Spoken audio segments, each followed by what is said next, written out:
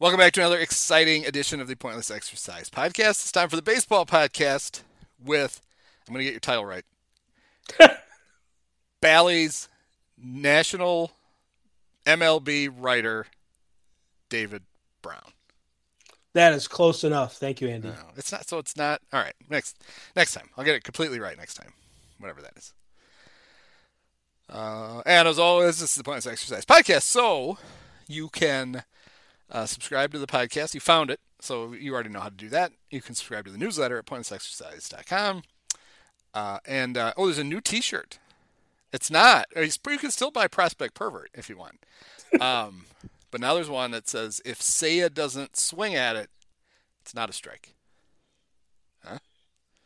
Well, is that gone out of style already? Well, because he struck out 3 times during the game that's on right now. I'm not saying. I'm just saying. Yeah, it's the T-shirt. It took a bad turn. Maybe I should take it down. Actually, I think what's happened is once 1,000 people have bought the T-shirt, it'll remove the curse. Say he'll go back to not striking out again. How about that? I like where you're going with that. Absolutely, good positive thinking there and marketing. So I'd like to be as timely as possible with this. The last time we did this podcast, literally while we were doing it, old friend of the Cubs, Joe Madden, intentionally walked Corey Seager with the bases loaded in the 4th inning. Right. Of the game. He did it because he had brought a left-hander in, and the 2 guys coming up after Seager were left-handed hitters. And he just said, his explanation after the game left a lot to be desired. Basically said, what do you think? Should we do this? And whoever his pitcher, I don't know who the pitcher, doesn't matter who the pitcher was. He was like, sure. So he was on board. Yeah. I was certainly not shocked that Joe did something like that. I was amused by baseball Twitter's reaction, which it shouldn't be. They basically wanted Joe fired during the game. As if it was revelatory. Despite the fact, the Angels won that night. They won the next 2 games in that series. They're currently in first place in the American League West. So maybe hold off on the firing squad. Sparked by Joe's. All because of that. It's they literally have been on fire ever since he handed the Rangers a run. You talk about the reaction from Twitter though. You remember that? Did you notice the Mike Trout reaction? He was like, "What? Huh? Counting." Wait. It's like looking at was there somebody on all of the bases? What have we gotten ourselves into here? So last night, Shohei took a perfect game into the 6th. And Joe said Shohei was staying in until he either got the perfect game or somebody reached. He wasn't going to do this mamby-pamby Clayton Kershaw stuff. Despite the fact that they probably should treat Shohei and his arm with just as much caution as the Dodgers are treating Clayton and his. I don't think it's a surgically repaired elbow, right? He just had elbow problems last year, and they were like, we got to kind of nurse him into there was short spring training. Kershaw actually signed late, so it made it that as much as it made sense. But Joe's like, screw it. Shohei's he's gonna do it. I enjoyed in that game the theory in the top of the 6th. Shohei bunted for a hit. And then the Astros, Dusty came out and changed pitchers. And there was some immediate speculation that then caught fire afterwards that Shohei having to stand and wait at first base for a pitcher to warm up probably tired him out. It's like, oh, for fuck's sakes. How fragile are these pitchers, do we think? Are you all right? How about this? Instead of bringing the jacket out for Shohei, let's bring out a stool. Sure, do you want to sit for a little bit? Sure. All right, good. It's comfortable. Maybe just during the first batter he faces. Don't hit. This guy's not going to get hit. Just stay on the stool. Rest up. You got more important things to do. Have a teammate come by who's not in the game and get into a position where Shohei can sit on him. Yeah, just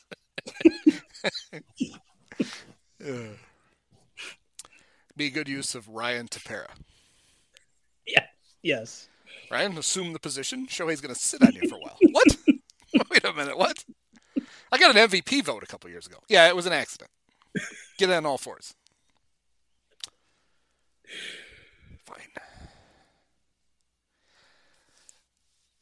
Fine. Another managerial news today. I'm sure you saw that Miguel Cabrera was coming up with a chance to get his 3,000th hit, and Aaron Boone intentionally walked him. I like that Miggy then had to calm the crowd down. The crowd was booing, and he's like, the Tigers, it didn't even work. The Tigers ended up scoring 2 more runs, and they won 3-0. But I immediately then wondered, because it was the last game of the series, and I thought, obviously Aaron Boone is under no. It's not like he's like, oh no, we got to give the good people of Detroit a chance to see the 3,000th hit. And I thought that would really suck for the fans if now they're going to go on like a 10-game road trip. Yeah. The Rockies are coming to Detroit tomorrow. Okay. So Miggy will get I don't even think I realized that part. I looked it up, and it was the Rockies making a rare road appearance this season. Wow. That is an awkward pairing, the Rockies and the Tigers. Yeah. The people, they gotta drive all the way back out to Dearborn and then drive all the way back into Detroit if they want to see it. That's right. It's like we came all the way down here. The Rockies, 10 of their first 12 games have been at home. They go on like a 6-game road trip, and then they come back for another long homestand. So people are like, oh, look, the Rockies might be pretty good. No, they're not good. I mean, they were terrible last year, and they won 48 games at Coors Field. This is what they do. They'll win like 12 games on the road this year. It'll be fine. The record will even out. It was like I was trying to calm Cub fans down who were getting all gooey about the offense. And at the time they were doing it, I said, guys, they literally have played 44% of their games at Coors Field this season. They hit 17 doubles in 4 games at Coors Field. All of them on the ground. Every single one of them on the ground. Negative 12 launch angles. A few years ago, I don't even want to, what year was it? 19? The Cubs' one big free agent signing was Daniel Descalso. The reason for the signing was, Theo was telling us, hey, don't worry, this is brilliant. In his last year in Arizona, he increased his launch angle. And now all those like fly balls to the warning track are home runs now. This guy's amazing. He's going to be incredible. This is great. And he was terrible. Terrible to the point where they just ate the second year of his contract and said, just go play with yourself. We don't want to watch this anymore. So the Cubs launch angle was a thing. It does not appear to be a thing with the current iteration of the Cubs, who hit 60% of their balls on the ground. 60. They've got some players, like Nick Madrigal, about 75% of his balls are trying to be rolled through the infield. It does not seem like a sustainable strategy for success. Whatever happened to the line drive up the middle? I guess there's someone shifted there, so you can't do that anymore. Yeah. Madrigal's an interesting player. He does one thing well, and it turns out it's grounding into double plays. He's leading the league. The Cubs as a team are leading the league, and he individually is leading the league. But no, we heard all this stuff about how you're going to love this guy. He makes contact all the time, doesn't strike out, but he also doesn't walk. Oh, he's not very fast. He's very tiny. I don't know if you've ever seen him. He's very small. He's not an exceptionally good defensive second baseman. No. He has a very weak arm. There were twice in the Rockies series where they had a shift on where he was playing just to the shortstop side of second base. Both times the ball was hit to him. Neither time could he actually make the throw to first. That's too far. And at the time, and still, I just wondered, why are you shifting a player to a position where he can't make the throw? It doesn't seem to be, it is not doing him any favors. And it's also not doing the team any favors. I say that other than that. Oh, and he doesn't hit for any power, ever. Other than that, he's really good. So, very excited about the next 4 years of Nick Madrigal playing second base. Do they need to find someone to compensate for the arm to do a you know what it's called, a relay? I was going to say a rally. That's Yeah. not it. They have to put a cutoff man between the second baseman and first base. Cutoff. Yes. Yes. They might want to try it. But this is a team who tonight they put a shift on Speaking of shifts, where they didn't put anybody near the third base bag. What's his name? Why can't I think of Reynolds' first name for the Pirates? Ryan. Ryan. I wanted to call him Kevin. That would be Kevin Mick Reynolds. That wouldn't be Kevin Reynolds. Ryan Reynolds. Hit a slow roller just past the bag. Poor little P. Wiz. Patrick Wisdom was chasing it. And it was going to be an easy double. Nobody bothered to cover third base. I think it's the pitcher's. It had to be that, and I was amazed because Jim Deshaies is like, well, I don't know, maybe Wilson could have gone and covered. Well, let's go. Let's leave home plate unattended. Right. Yeah, I would think that the pitcher could have wandered over there. He didn't have to actually be on third. He just had to be in the vicinity so that when Reynolds looked up, he's like, oh, there's somebody there. Instead, he looked up and there was nothing, and he just took off. So a very well designed defense. 49.4 mile an hour triple.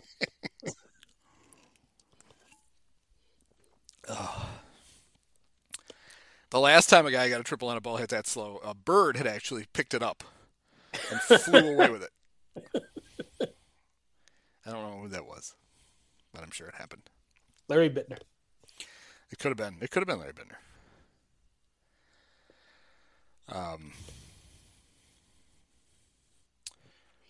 So you've been out to the ballpark in Kansas City a couple of times this week. I have to see the how are the fountains? Yeah. Are they still spraying all over the cameras? Did you take care of that? I did, yes. Okay, that's what I thought. Out with a pipe wrench and fix that. Yes, I have one too that I've never figured out how to use. But no, as I think I mentioned, my father-in-law helped install those fountains, and he's no longer with us, so I can't ask him for advice on, hey, how can we get the sea spray to stop? Yeah. But the 40 mile an hour winds have ceased in the Kansas City area, so that was really the big culprit, and I think the fountains have been staying within themselves quite literally ever since. So, that hasn't been an issue. That's good. I'm going to miss the poor center field camera operator having to just wipe it down with a towel between pitches. Made for an excellent broadcast. Yeah. So they ironed out that problem. I got to see Javier Baez just kind of hang around for a few days with a overgrown thumb, and they finally put him on the injured list. I didn't really get a chance to see how he was doing, but he started out well and then got hurt celebrating, beating the White Sox on opening day. I don't know. Did you go over this last week? It's like he's the most unlucky celebratory man in the world. Last year he wins that, helps win the game for the Mets, and he loses his earring. Yeah. And now this. So I didn't really get a chance to follow up on either of those topics. But do you think that's how he hurt his thumb? He was overcompensating. He was protecting his earrings with his hands, and they were hitting him in the head, and he got That's hit a on good the question. thumb. Yeah, That could be why. Were you overcompensating for your earring loss, and you ended up taking it's my jewelry. A celebratory head slap? I'm right keeping to the my thumb. jewelry, my $400,000 studs. Yeah, so I mean, we're joking, but yeah, that's basically what happened. He was bracing himself, and they ripped his thumb off, and it was just so. It's going to be a while till Javi gets back on the field. That's too bad. In typical Javi fashion, though, he played This is what he would do with the Cubs. He'd get hurt. Javi is a guy we learned as Cub fans. Um, he'll get hurt like 4 times a week, where you think he's dead. Like he'll just be laying on the grass, and you're like, "Oh no, this is terrible." And then he's Big like shot, Javi. Gumby. He hops right up, and he's fine. Yeah. There was a great example of that in it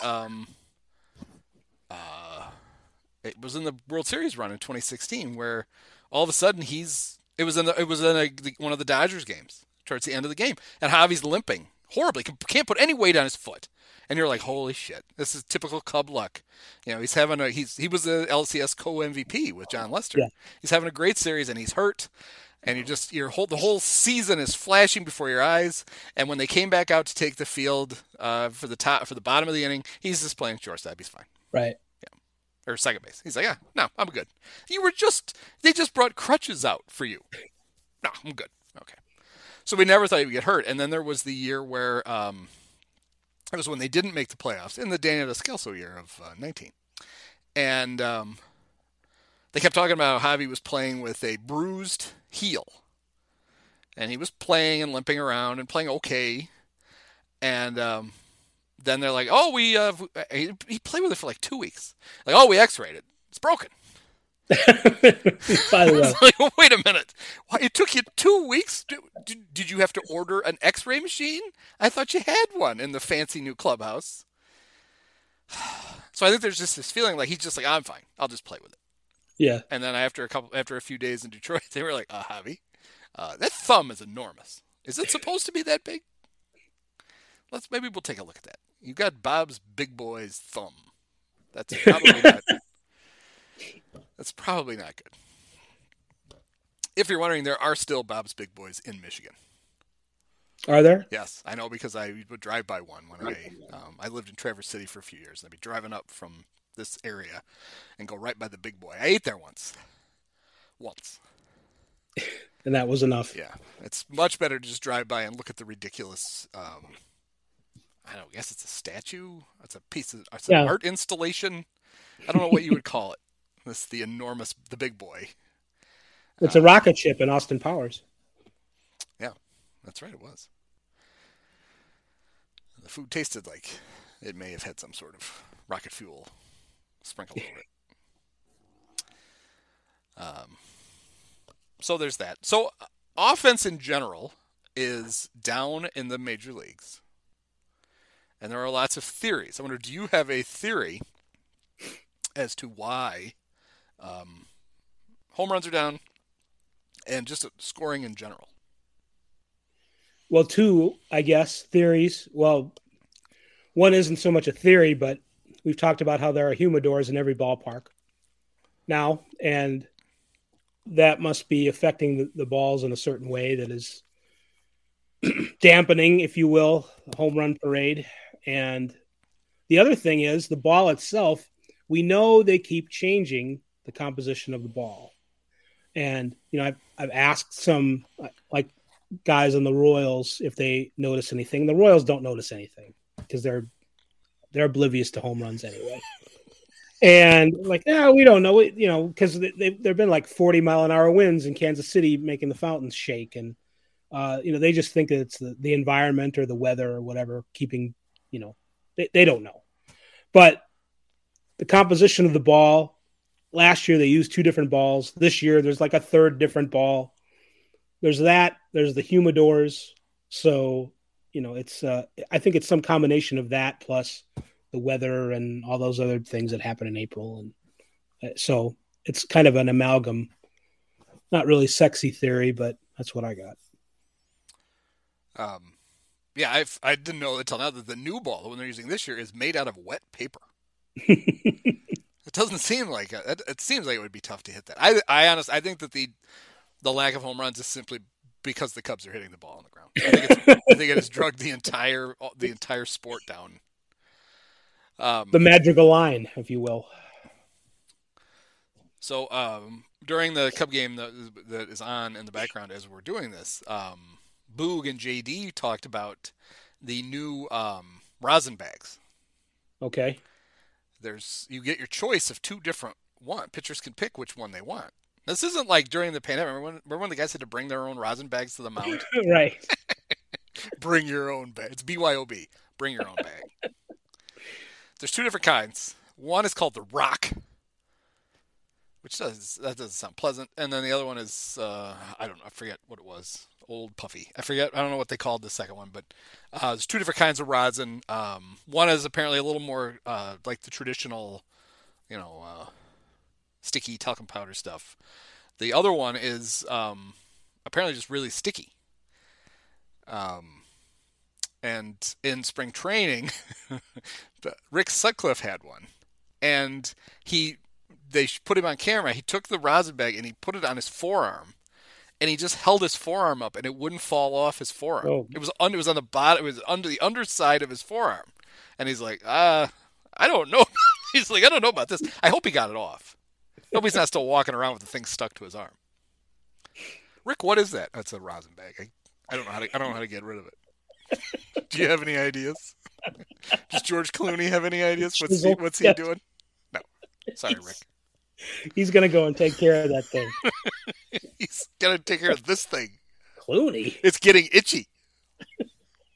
It's like the gag from Naked Gun or Police Squad, maybe, where the giant man is eating a banana, and he's like, "You got something on the side of your mouth." Oh no, the other side, and this big piece of a banana falls. And oh, Rick, you had this rosin bag. Oh, right, I forgot. So now, wasn't originally they blamed the I can't keep track of what year this was, but they changed ball manufacturers, right? Or the plant. I think it's still who makes our balls? Rawlings? Yeah, Rawlings makes our balls still. And they were blaming it that the machines, instead of the poor sweatshop ladies in Costa Rica, they actually had machines, and the machine was winding the ball too tight. Yeah, it was making it like a super ball, and they were going to have to figure that out.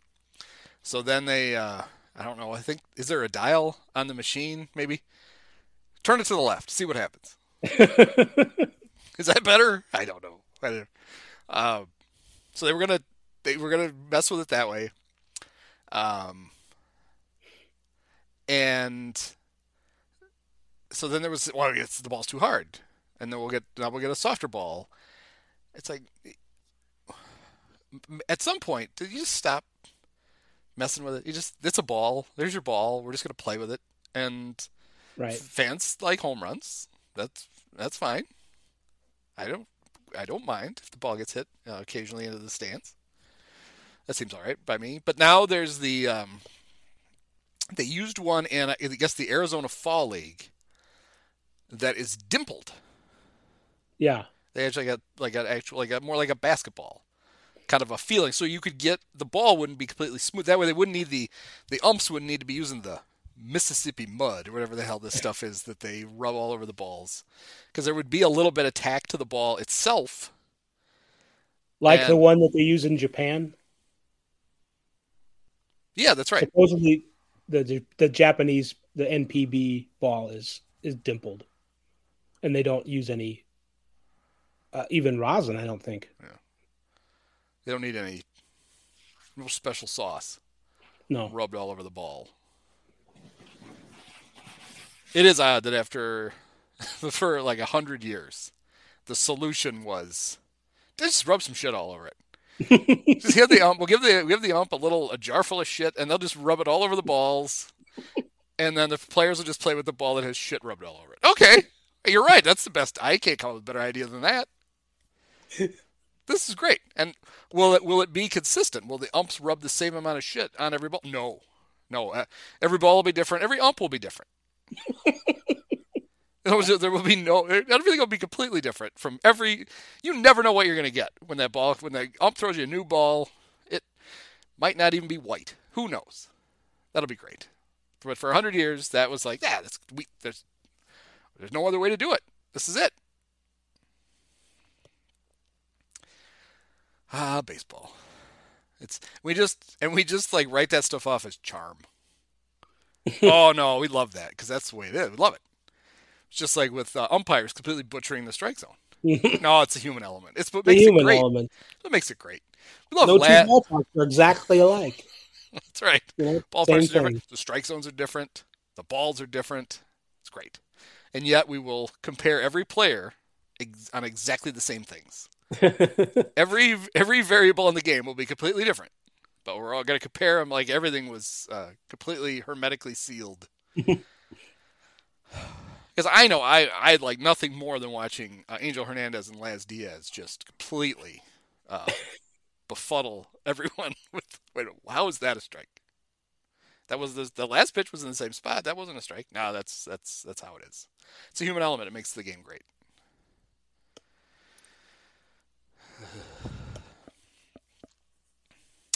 So most teams have played somewhere around 13 or 14 games at this point. So we're almost 10%, according to my math, into the season, which should be more than that, but we had to lose the first week of games, and they're just going to sprinkle them in. It was funny. There was somebody who posted the they had a screenshot of the Giants schedule, and they just had a circle around this one random game in Milwaukee. The guy was like, "What is this?" And I was like, "That's one of the games that they're making." I was like, "They're just going to go to Milwaukee for one game?" Yes, they are. It's a lot easier to fly into Milwaukee than it used to be. So, yeah, Cincinnati, that's a hard town to get in and out of. So roughly 10% in. Are there any teams that are really surprising you? Either good or I bad. got to look at the standings because I'm definitely one of these people that it's not good necessarily for a baseball writer. It's not like I'm not paying attention. Well, it doesn't matter. Other than the fact I just ask you, what happens after 14 games is relatively meaningless. Right. Other than something to talk about on a podcast. Okay. I'm just saying. Let me look here. I'm just saying that the fact that you haven't assiduously studied the standings is probably not a personal failing on your part. I'm surprised that the Orioles have 4 wins in 13 games. I thought they might somehow lose 14 in 13. So that's sort of surprising. That's kind of like how Patrick Wisdom struck out 26 times in his first 21 at bats. Yeah, same principle. But now he has 14 hits in his last 9 at bats, so he's making up for it. Everything evens out. Baseball is amazing in that way. Let's see. No. I mean, it's funny that the Reds are 2-11. I guess I thought that was possible, and then the owner's son comes out and says, "What are you going to do about it?" Yeah. They have not won since he said. And they've not won. And they've lost every game like 9-2. Yeah, and I believe they've lost 10 in a row, and in those 10 games, I believe they've scored 2 or fewer runs 5 times. Right. That's not good. I don't know if you know that. It's not good. I do. Yeah. I'm not. The Padres are doing pretty well. Mackenzie Gore has come up, their prospect from the minors, and sort of has recaptured himself. You're asking. So I'm not surprised that the Padres are 9-5, but I got the feeling that nobody thought that they'd be any good, that they just continued to lose like they did at the end of last year. And I think they were sort of my sleeper pick to finish 20 games behind the Dodgers, and I think that could happen, and they'll be with the Giants fighting it out for second place. So in a positive way, not surprised that the Padres are 9-5, but pleasantly surprised that a thing that I guessed before the season through 14 games is kind of happening. So if that answers your question in a way. Are you surprised that the Padres have yet to make an error? The Royals have yet to make an error. Them too, huh? The Padres? And the Cubs, until Jonathan Villar decided to play soccer with the ball last night, had only made 1. And Tim Anderson still has more errors than the Cubs. Man. I think those happened in 1 inning too, didn't they? Maybe they didn't, but it seemed like he had 3 in 1 inning, and then he made another later in the game. And that's when he flipped off the fans. Right. Yeah. There's way too much of that flipping going on. Yeah. Kyrie Irving, and I don't know what they can find him, but I'm not saying like it's a huge deal that Tim. I mean, kids see worse all the time, but let's rein it in a little bit. We don't need to be swearing with our fingers so much.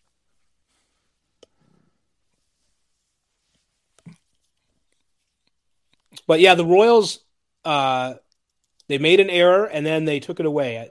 I did not have a chance to. I was at that game, but I didn't get a chance to follow up. But Adalberto Mondesi had a booted a grounder and they changed it to a hit. So the Royals also have not. The Royals have great defense. They can't hit for crap, and their bullpen's good. Their starting pitching is suspect, but they have. We've talked about it on the show. Bobby Witt is terrific, and Mondesi is, and Nick Lopez from Naperville Zone is playing a good second base. So they are fun to watch on defense and not fun to watch in any other way. So. Do UL Washington and Darryl Motley still play for the Royals? They don't, but I did see Dennis Leonard recently at an event. Well, there you go. Yeah, he's fun to talk to. He's a crotchety old right-hander. And I like that. I like seeing the old Royals from the 70s. It's fun to see, Frank White. He holds a public office in Jackson County, and George Brett still comes out to the park, and it's good. It's like, you're 10 years old again, and the Royals are all the cool Royals from the 70s and 80s are hanging around, and they'll have jobs to do with the Royals or the county or someone. So. Some of the younger listeners of this podcast might not know that UL Washington played second base for the Royals, and he played it with a toothpick in his mouth. Dusty just manages with a toothpick. Yeah. UL Washington played with it, which just seems dangerous. Yes, Mom, it does. You could get a grounder up in the face, and then what do you got? You got bridge work, right? Or you got a toothpick sticking through your lips. Accidentally swallow your toothpick, and then you got to pass that thing. That wouldn't be pleasant at all. No. You get it at both ends. Ouch. Yeah. Oof. But I remember as a kid being like, "Oh, that's cool," and my dad's like, "No, don't get any ideas, smart guy." What? That could be my thing. Like, no, that's not going to be yours. How about your thing is successfully field a grounder once in a while? Okay, that could be my thing. I'll try to do that instead. That's good coaching by your dad. I like that. Yeah. The once red hot Cubs have now fallen to 6 and 7. They are they're tied for third with the Pirates. Tied with the Pirates just never sounds good, no matter how many games you played. It's not good, especially since the Pirates are actively trying to not win. The Cubs are kind of passively trying to not win. But the Pirates are actively just like, they won't call up guys that could help. They just gave players away. And yet, same record as the Cubs. That seems... Their top pitching prospect, Roansy and Contreras, he's throwing 3 innings at a time and doing great. And what do? We send him to AAA today. So I don't know what the Pirates apparently have so many other good starting pitchers that That's right. That's just, they don't need Roansy Contreras out there. So I'm not complaining because I had him on my fantasy team either. I'm saying as a general ambassador to the game, the Pirates are not trying hard enough to win. That's what I'm saying. They have a shortstop prospect. You're gonna tell me his name. O'Neill Cruz. Who is 6'7"? Yes. How does that work? Does it work? Well, you just keep. Yeah, it might not. I mean, Cal Ripken. How tall was Cal Ripken? Like he wasn't that tall. 3. This is and that was considered. Thought he was a giant. Yeah. Now we know Corey Seager too tall to play shortstop because Theo Epstein told us. O'Neill. I can't imagine what he thinks of O'Neill Cruz. He's like, "Well, right. what the fuck is going on with this guy?" That does not compute. He's too tall to play baseball. He shouldn't even have a job. And then Theo runs off in a gorilla suit. I can't handle this. I'm leaving. Why did Theo just left a Pirates game in a gorilla suit? So between O'Neill Cruz and Roansy, hey Roansy, it's like your dog is pitching for the Pirates. Hey Roansy. Yeah, it's like he was born with a hockey nickname for an actual name. Yes. Roansy. Yes. What's your real name? Like Rowan? No, Roansy. It's probably Roansy. Mike Quaddy's brain would have exploded if he'd had Roansy. Because what would he have called him? Roansy E? I mean, that was Quaddy's whole thing, was he just added an E to everybody's name. Yes. In the hockey tradition, as you said. And I forget I wish I could remember this. There was one absurd one that he dropped. It was a guy who already had an E, and he basically it was great. Poor Mike he was completely overmatched the whole time. And even on the nicknames. Are we worried about Seiya at all? He didn't have a second week like he did a first week. Well, he kept walking. He had a bad game tonight. He DH'd, and so Boog's theory was, it's tough to be a DH for the first time. You don't really know what to do with yourself. Yeah. When you're not hitting. It reminded me though of, you remember former Orioles player John Lowenstein. Yeah. He occasionally DH'd, and his theory that he got asked, what do you do while you're DHing? He said, well, between every inning, I go down and I flush the toilets to keep my wrists limber, which I thought was funny. He also was a guy who late in the season one year he went for a fly ball in Old Municipal Stadium, and he crashed into the wall, and he laid on the ground. The center fielder ran over and got the ball and threw it back in, and he didn't get up. And the trainers went out and they looked at him, and he was laying there, and they waved for bring a stretcher out. They bring a stretcher out, and he gets on the stretcher. They pick him up, put him on the stretcher. Stretcher is being wheeled back into the infield, and he just popped up off the stretcher and ran back to right field. He was fine. He just thought it would be hilarious to do that, which was pretty funny. So we just got to get Seiya to go flush it.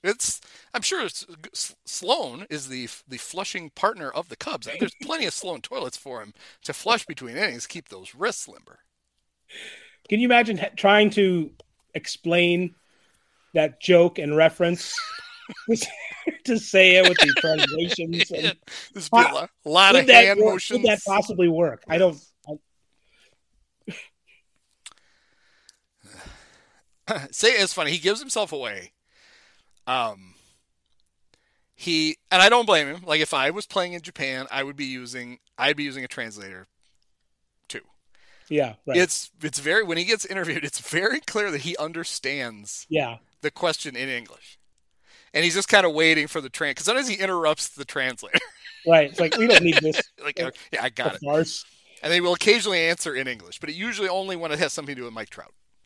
He's done that twice now. Right. His Mike Trout, I love you. And then he had another Mike Trout thing yesterday, I think. I forget what it was. But those were his English answers. But it is funny because he just, you can just kind of see like, yeah, okay. All right. You don't have to go through the whole thing. Marquis did a thing that they were showing an interview with Seiya. And it was just a clip. It wasn't a whole interview. They just did a clip. They were just using a clip. And the way they did the clip was you heard the reporter ask the question in English. Then we heard the translator translate the entire thing to Seiya. Then we heard Seiya's entire answer in Japanese. And then we heard the translator in English. It's like, guys, we didn't need all of this. You could have simply played the translator's answer.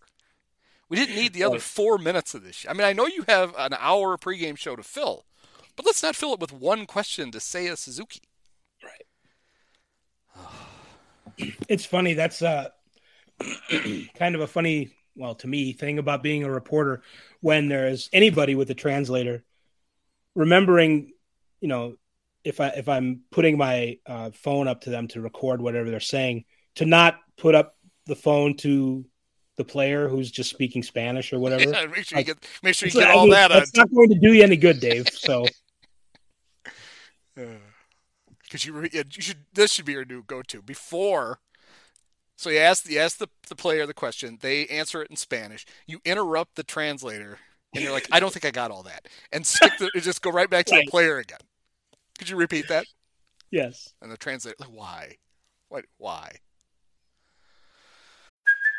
Hey, it's Kaylee Cuoco for Priceline. Ready to go to your happy place for a happy price? Well, why didn't you say so? Just download the Priceline app right now and save up to 60% on hotels. So whether it's Cousin Kevin's Kazoo Concert in Kansas City, go Kevin, or Becky's Bachelorette Bash in Bermuda, you never have to miss a trip ever again. So download the Priceline app today. Your savings are waiting. Go to your happy place for a happy price. Go to your happy price, Priceline. So speaking of marquee, I have my issues with the Cubs TV network. No. And tonight I had a big one. Maybe it was only for me. Apparently Ian Happ is wearing a batting gloves that have this like Bolt logo on them. And Taylor McGregor got the great story about how the guy who owns the company, and I don't remember the name of the company. That's how good the anecdote was. I don't remember the company. Right. He named it whatever he named it because his grandfather got struck by lightning twice. Wow. So Boog and JD were having a little fun with that, and I'm sitting there here in my basement, as the blogger should. Yes. And I'm like, I don't know how you would eloquently broach this topic, but the Cubs have a former pitcher who famously was killed by a lightning bolt. Mm. Somehow you have to work Jeremy Gonzalez into this answer. Wow. Somehow. They didn't. And it's like, why do you even have your own network then? Right. If you can't do it on your own network, when are you ever going to get to drop a, by the way, did you know Jeremy Gonzalez got struck by lightning on a beach? And that's what killed him? No, I didn't know that. I don't think either one of them knew it. I guess that's the part. If I thought they were like, just couldn't find an elegant way to work it in, that would be one thing. Right. But I'm like, they don't even know this. They don't know the real history of the franchise. The important stuff. Yes. It would be just as tragic as if back in the glory days, Skip Carey and Pete Van Wieren were talking about satellite dishes. And they didn't talk about how Bo Diaz got crushed by a satellite dish. Right. Was it crushed? I thought he... Did he fall off his roof trying to put his satellite dish up? I don't really know. It was some sort of... It is satellite dish related. Satellite dish installation mishap. And I thought maybe lightning had something to do with it too, but I could be misremembering. But this is kind of baseball related. So in Beloit, Wisconsin, where they changed the team name, I'm still irritated about this. The minor league baseball team, which I worked for a year, was the Beloit Snappers. The Snappers, because there's Turtle Creek runs through Beloit, and they had Snappy, the world's greatest, most depressed-looking mascot. He was just, we loved Snappy, but it was like, oh god, he looks so morose. They have changed their name this year, but they rebranded. They got a new stadium last year, and they rebranded, and they have a new affiliate. They're affiliated with the Marlins now. They are the Beloit Sky Carp. Do you know what a Sky Carp is? I remember seeing a conversation about this, but it's failing me. It's a goose. Oh. That's all it is. It's a goose. But anyway, the long way to get to this is that new stadium is ABC Supply Stadium, and it was mostly funded. Beautiful stadium. It's right downtown in Beloit now. The stadium they had before, Pullman Field, maybe the worst minor league stadium in the world. I guess the one in Clinton, Iowa, worse. I never went to that one. That's the one that smells like dog food because there's a dog food plant and the whole town smells like dog food. But the Pullman Stadium's terrible. I worked there in 2003. It was a great year to work there. It was Prince Fielder, Tony Gwynn Jr., Ricky Weeks showed up right after the draft. They went to the Midwest League Championship Series where they lost to Felix PA, Justin Jones, and the Lansing Lugnuts. One of my favorite, some memorable moments. People listen to the other podcasts are like, we've heard these. I don't care. You can hit. There's a little thing. It's like it says 30 on it. You press it a few times. You skip all this. But some things that happened that year. One of them was during a road trip. The Snappers, I hesitate to call it, the facilities people had been asked by the team if they could put a door in between the clubhouse and the weight room, because the way to get there was you had to go down the hall and go around. Like, it's just on the other side of the wall. Can't you just put a door in? What they did was, it was a cinder block wall. They simply chipped out a bunch of the cinder blocks. And so it was this jagged, thing. God. And I went in there after every game. I had to go in there and I was the official scorer and I ran the scoreboard. started a new tradition, which I hope they still do. They were doing it a few years ago on first pitches, ceremonial first pitches. I would put up the ball or the strike after the pitch. It took a while for fans to catch on, but then they really enjoyed the fact that I was trying to decide whether it was a ball or a strike. It was usually a ball, but it's pretty clever. I mean, maybe you're hard up there in Beloit for entertainment. We were absolutely were. So anyway, game had ended, and I had to go find Don Money. He was the manager. Oh man, I love Don. I had to go find Don because I don't know if this is how it's really supposed to work, but it's certainly how it works all year for me. After every game, I had to show the box score to both managers, and they could then try to argue with me to change like an error back to a hit or whatever. I had to find Don, and I walked in. I rarely ever went into the clubhouse, but somebody's like, he's in the clubhouse, and I'm like, can I go? I'm like, yeah, you can go find him. I walked in and I looked and I saw this ridiculous hole in the wall, and I just looked at it and I go, Jesus, it looks like the Kool-Aid Man crashed through the wall. And Prince Fielder, who's all of 19, thought it was the funniest thing he'd ever heard. And it is pretty funny. He apparently constantly referred to it as the Kool-Aid Man wall from after. So I enjoyed that.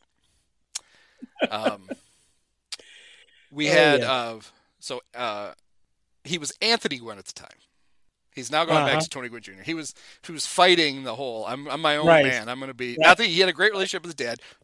Tony was there a lot, which was cool to see. Tony Gwynn would come in and he'd go to games. And we had this one great moment where there's the telephone park was the weirdest little setup. There was at field level, there was one row of seats that was down at field level. Yeah. And I think it was originally put in just for scouts or whatever, and then they figured, hey, we can sell these. And so people could buy the one row, and then it went up to normal, kind of the concourse level, and then there was a concourse, and then there were all the other seats. Well, on the concourse, a few places they put picnic tables. And we're sitting up in the press box, and we look down, and Tony Gwynn, Hall of Fame player Tony Gwynn, is sitting at a picnic table. And a reporter from the CBS affiliate in Rockford is sitting on the other side of the table, just watching the game and shooting a little footage, and clearly has no idea who the guy is who's sitting there.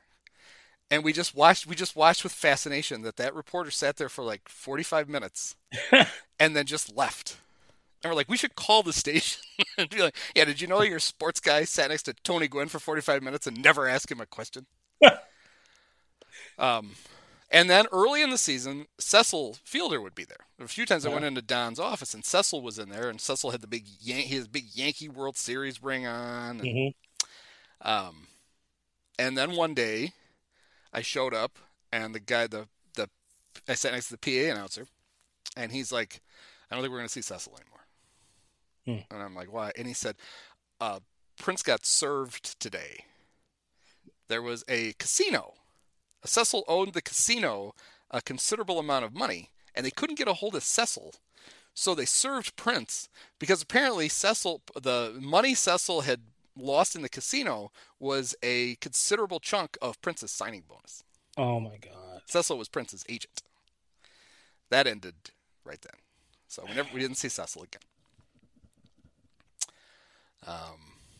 And then we also had, the food at the park was okay. But there was this one place, one part of the park, there was this little, they called it what did they call it? The shack? That's not what they called it. But anyway, it had it had barbecue sandwiches and stuff. And the smell, it would, they had the smokers going, and that smell would waft over the thing. And I showed up at the park one day, and there was just a charred pile of rubble where that had been. And I'm like, what happened? I'm like, oh, yeah, it burned down last night. That was the end of the good barbecue sandwiches at Pullman Field. So, I don't know. I haven't. Cecil did that too. Cecil did probably. Oh, I think that's probably the mafia. Sending Cecil a warning. The Beloit Mafia. We know you like this barbecue. We're just going to burn it down.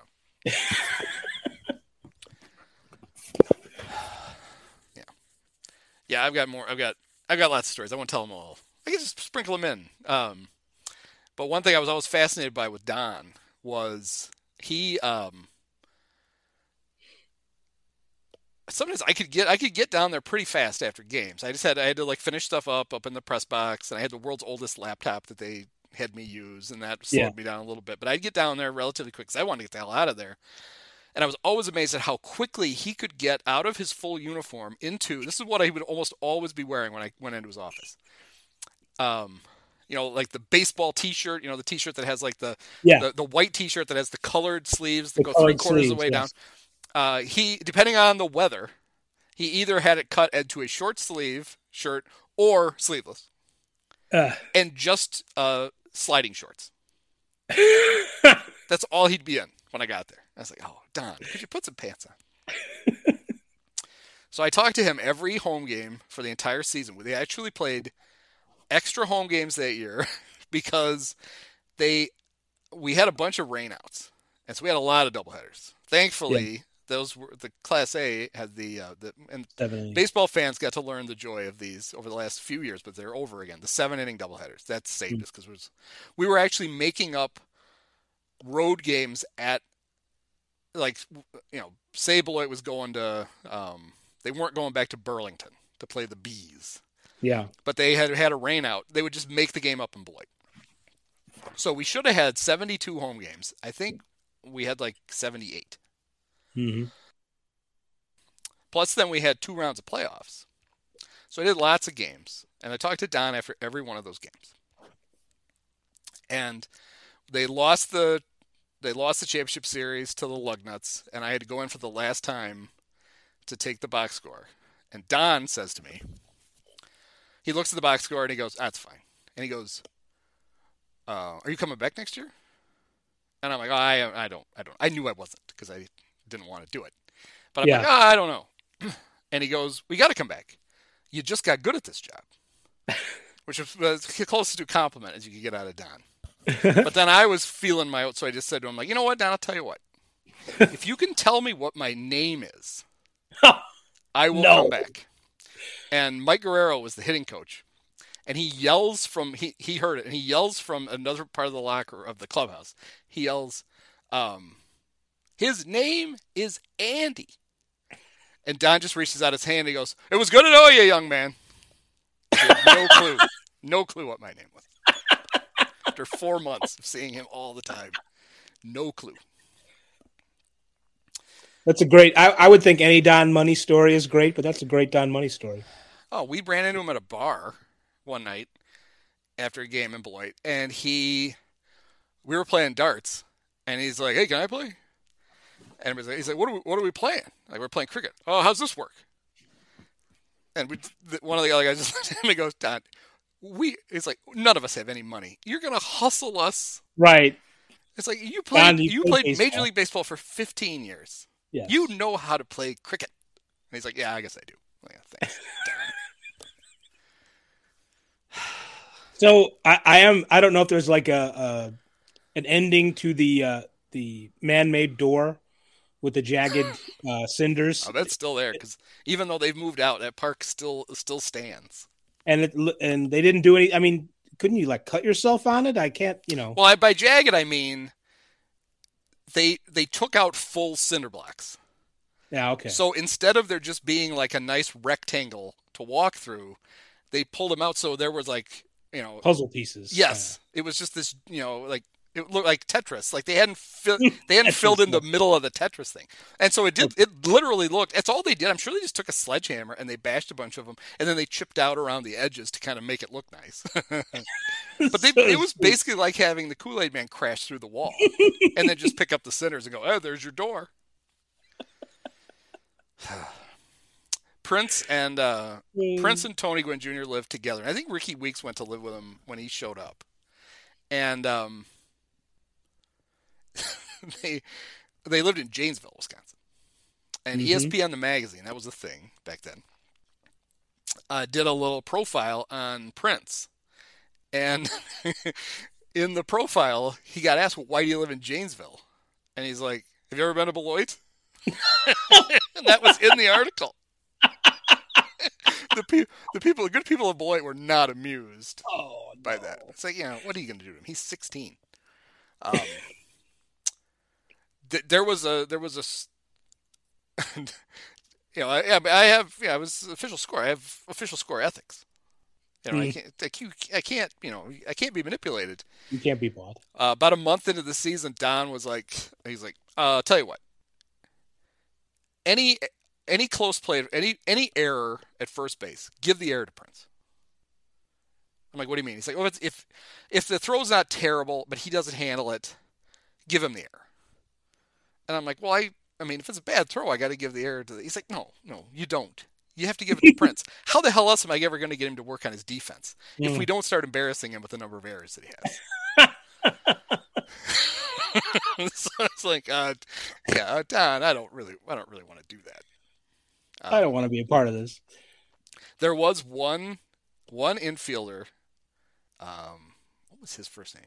His last name was Eure, E-U-R-E, Scott, who was really good defensive third base. We had some terrible defensive third basemen, and so I was happy whenever he played because there would be less tough decisions for me because he wouldn't throw every ball away. There was one huge downside to that was that his brother was serving in Iraq, and so every single at bat, his walk-up music was "I'm Proud to Be an American" by Lee. Oh, Greenwood. my God. Every fucking time. Oh. No one's that proud.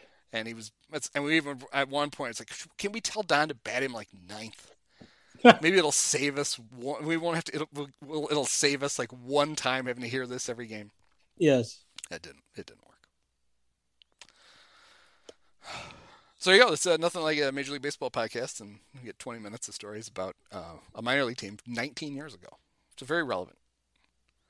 But what the hell? I forgot now I've lost my train of thought. I do that all the time. The only team in the National League, I mean the Dodgers, obviously. The Dodgers and Rockies are off to good starts. Actually, everybody in the West except for, surprise, Arizona is off to a pretty good start. But the Mets are 10-4. The first team in Major League Baseball to 10 wins. They seem to be pretty focused, despite the losses of not having DeGrom right now, and there's somebody else. But... Well, they lost Max for one start, or not even a start, like a day. Like he started game 2 of the season. I was like, wait a minute, I thought he was hurt. It did seem like the sky was falling a little bit at the end of spring training. Like, oh, here they go again, and that it wasn't so bad. Well, they had the weird thing where they had Dom Smith traded, and he thought he was going to the Padres, and he was all excited about it, and then they're like, oh, we didn't do it. Like the old, how could I forget the guy's name? Do you remember when the Cubs were trying to trade, Delgado? Randall Delgado? Russ, that doesn't sound right. Pitcher for the Braves. Yeah. Crap. Yeah. Anyway, Ryan Dempster had been traded to the Braves, but Ryan Dempster wanted to go to the Dodgers. So he used his no trade. And on Twitter, the guy's tweet was, they don't did a trade. So I still used they don't did a trade. So poor Dom Smith, he was all excited, but they don't did a trade, and he didn't get traded to the Padres. He's still playing for the Mets. Poor guy has to be in first place instead. It's a hardship.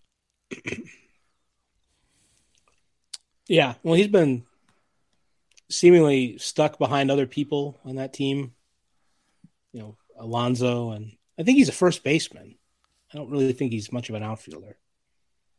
And it should have been a guy that they should have traded a few years ago. And now that they have a DH, I guess they have a use, but I don't know. Yeah, I think it was Randall Delgado. They don't did a trade. Randall.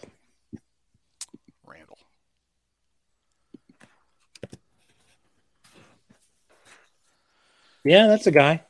That's a guy. For the White Sox? I don't remember that. He's only 32. He's Panamanian. Instead, that trade didn't go through. The Cubs had to settle for a trade where they got Kyle Hendricks instead. Right. Yeah, which I guess that worked out. Dempster somehow can take credit for that. Does he really want to go to the Dodgers, even though the Dodgers didn't want him? Right.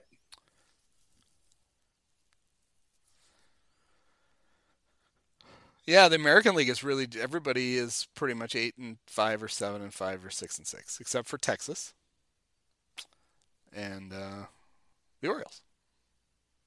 So after 14 days, we've learned nothing. Nothing has been decided. But, and that's how it usually is, I think. Mm-hmm. It's not. I'd like everything to mean something, but it doesn't. Don Zimmer used to say, and he's a mathematician, that after 40 games, if you were 20-20 or better, you were in it. And if you were worse than that, you were screwed. So, and we still got a long way to go before we even get to 40 games. Zim, baseball wise, despite having the leaky head. Nothing like hiring a manager who literally has a plate in his head. But he managed a lot of teams. Yeah, he did. And he managed one of my favorite teams of all time, the 1989 Cubs. I mean, if people think Joe Madden did crazy stuff, right? They didn't live through a Don Zimmer season. The Don more than once that season put the hit and run on with the bases loaded. It's exciting to see all those guys moving, all those legs moving at once. Yeah. Maybe a dubious strategy given most of the bat control of most of the '89 Cubs. But I mean, I guess if you got Vance Law up there, why not? Right. Who's going to possibly overpower Vance Law? Nobody. You're in good shape.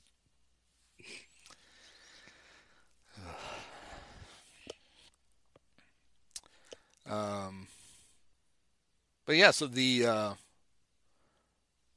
Cubs, they kind of weathered a tough part of their schedule. Why does it start on? There we go, April.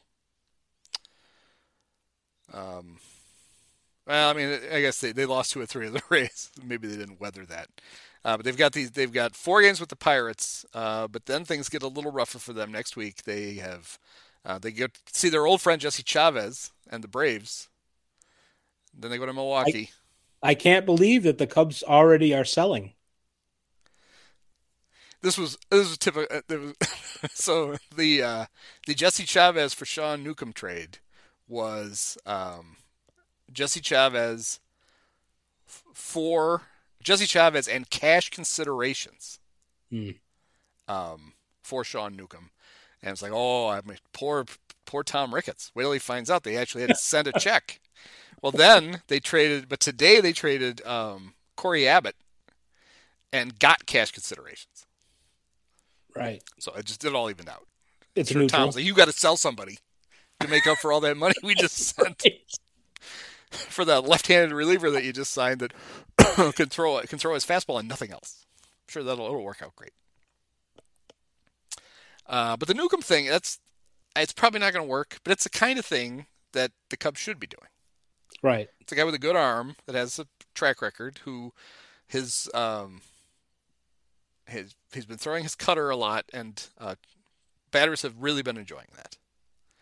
The slugging percentage against his cutter this year is 1,000. Is that high? Yeah, it seems high. When you go past the decimal point, that's too much. But the Cubs will get him in their vaunted pitch lab, right? And it'll fix everything because it's just what they do. So that'll be great. I mean, you're right, and we're making fun, and probably won't work, but. Even though it's April and they're already selling parts, which just sits funny.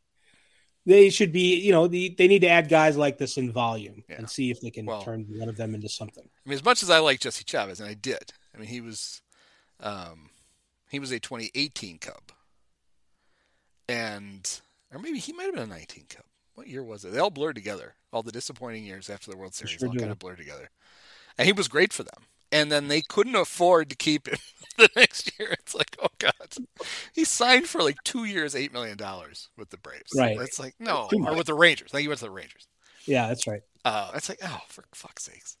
So they brought him back this year, and I was like, oh, that's cool. But after we'd seen him pitch a few times, it's like, you know what? Maybe it's not as cool as we thought. So he wasn't pitching very well. Newcomb wasn't pitching very well. It was basically the Braves were like, Jesse was pretty good for us last year. Why don't you give him back? We'll get him back on track, and then you can play with Sean Newcomb for a while, and maybe you can fix him, and then everybody will be happy. So that's really what they did.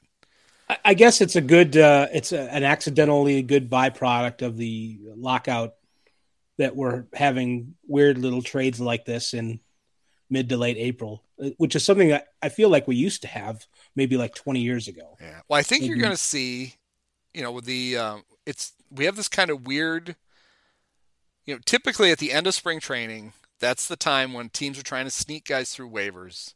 Yeah. And that's when waiver claims happen and there's all kinds of stuff. It was lessened this year because the rosters artificially were bigger. They were 28 instead of, and so like I know the Cubs, there were some decisions they just didn't have to make for a month. They're like, well, no, we got 2 extra spots.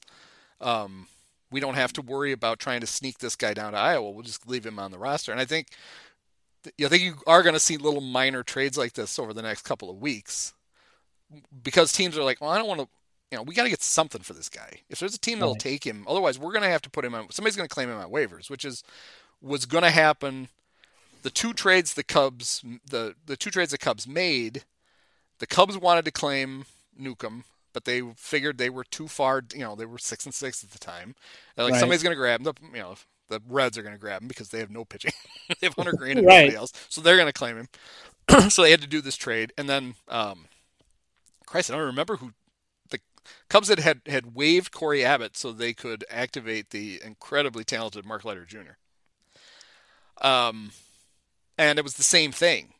Somebody's going to get him on waivers. So instead, a team's like, can we just give you some money, and trade him to us? So that's what they did. I think you're going to see. It's nothing going to be obviously nothing earth shattering is going to happen, but I think there will be like a weird little bubble of late April trades for no better reason than.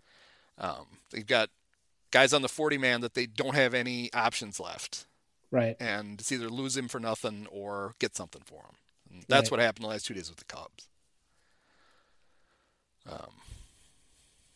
So we got that to look forward to. It's basically like a mini trade deadline, except with bad players. With bad players with huge pants. Jesse Chavez has more, yards per liter or whatever than anybody else in the league. He's got the hugest pants. I wonder if I think the Cub grays and the Braves grays are pretty close. I wonder if he they let him just take his pants. Right. Yeah. Better leave the pinstripes so you can take the grays. Okay. And then he's got that would be a great odd question to ask him. Yeah. Are you wearing your Cubs giant pants right now? You see it pitch because What? I lost you. I bumped the mute while I was doing unnecessarily. I was pointing to my hip, and I hit the mute. I hit the cough button on my microphone because the Cubs road pants have the little Cub logo on the hip. I don't know if you've ever noticed. Yeah, that. Right. Yeah. The guy who does UniWatch was fascinated by the weird little touches that the Cubs uniforms have. Mm-hmm. The blues, which I hardly ever wear. I'm so glad because I hate them. Right. That alternate jersey blue is the only jersey in baseball that has a league patch on it. The Cubs have a National League patch on it, and the reason they do is that the patch that they typically have on the sleeve of their jerseys is the crawling bear. Yes. Well, that's the logo that's actually on the chest. So they're like, well, we got to put something on the sleeve, and some genius said, put the we're so proud of being the charter franchise of the National League. We'll just put the National League logo on there. Well, this is like the dumb White Sox adding a second SOX. They had the kind of cool, I thought, the base or whatever it was. Yeah, with the little sock. Yes. Yep. Right. And then no, let's put another socks on there. Yeah, no, that's I mean, stupid.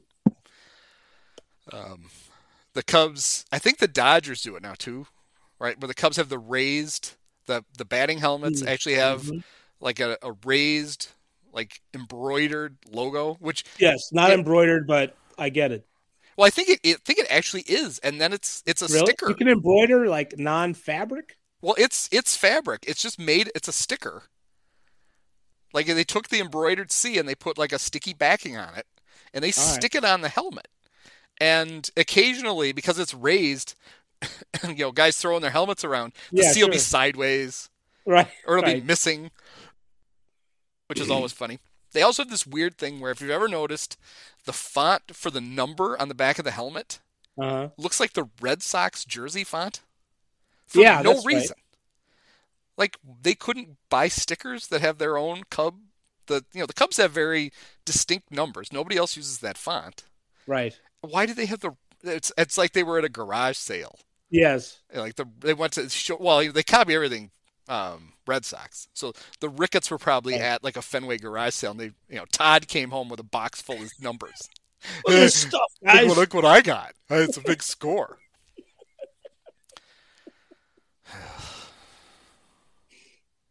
Yeah, so there's that. I forget. There was a bunch of. They have a bunch of weird little quirky, which are kind of cool. Stuff on their uniforms. So those are the ones I remembered, because he was fascinated by why do the pants need the little. It's so small, like you only can see it on TV. Fans at a game have no idea that the Road Grays have a little Cub logo on the hip. Right. But they do. Why not? I guess some poor, clubby is like, I have to sew the fucking logo on the pants again. Jesse Chavez showed up and he brought gray pants, and I got to sew the damn logo on them. Oh. Yeah, and then we were in one of our first podcasts together. I told an erroneous anecdote. Can you believe that? No. The anecdote that I got right was the fact that the Cubs retired 31 for two guys who, at the time, were the only two pitchers in baseball history with 3,000 strikeouts and less than 1,000 walks. That was right. But then I said that the Bears have retired number 7 for two guys, George Halas and George McAfee. That was wrong. George McAfee was number 5. Oh. So the Bears did not retire. Still, I think, the Yankees have 8 retired for two guys, Bill Dickey and Yogi Berra. Right. And the Cubs have 31 retired for two catchers and 2 pitchers. It's very funny. Yeah. I mean, kind of funny. But I was wrong, and I remember this crap co-host, Mike Donahue, was happy to shame me in my wrongness. I mean, it's always good to be correct, but being kind of hard on you there. Yeah.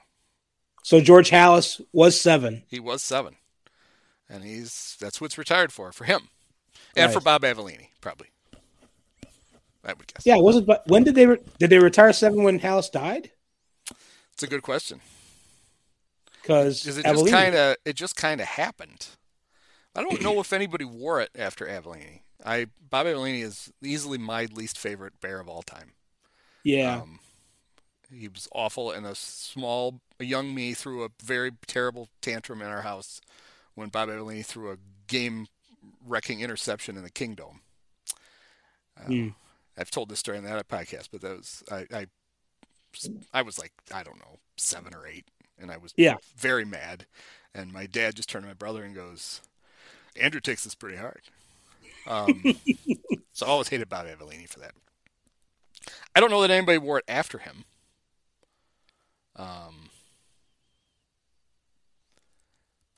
The one thing I don't like, I think the Bears have really cool uniforms. The one thing I don't like is I don't like their ones.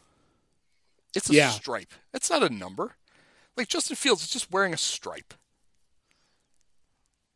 There's no serif at all. There's no serif. How about a little, something poking out to the left or a little thing at the bottom?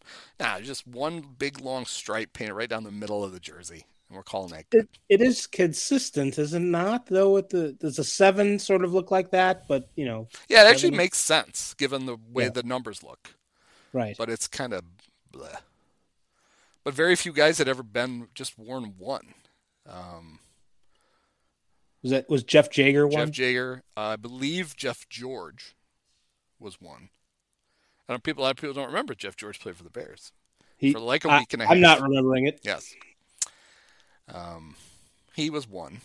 Not very many guys have worn it. Mostly, I think, because when you pick it and they show it to you, you're like, well, that looks stupid. Give me another. Give me another one. Stripe? Give me another.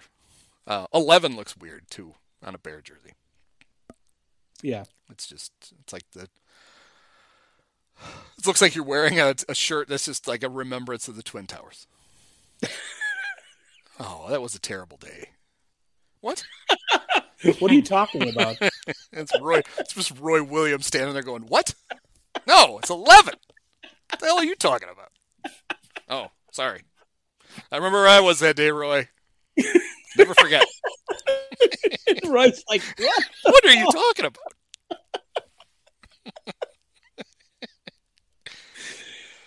All right, well, that's probably enough. Okay. We descend into Roy Williams jokes. It's time to go. But it's always fun. So until next time, thanks, David. You're welcome. Thank you, Andy. Many of us have herpes.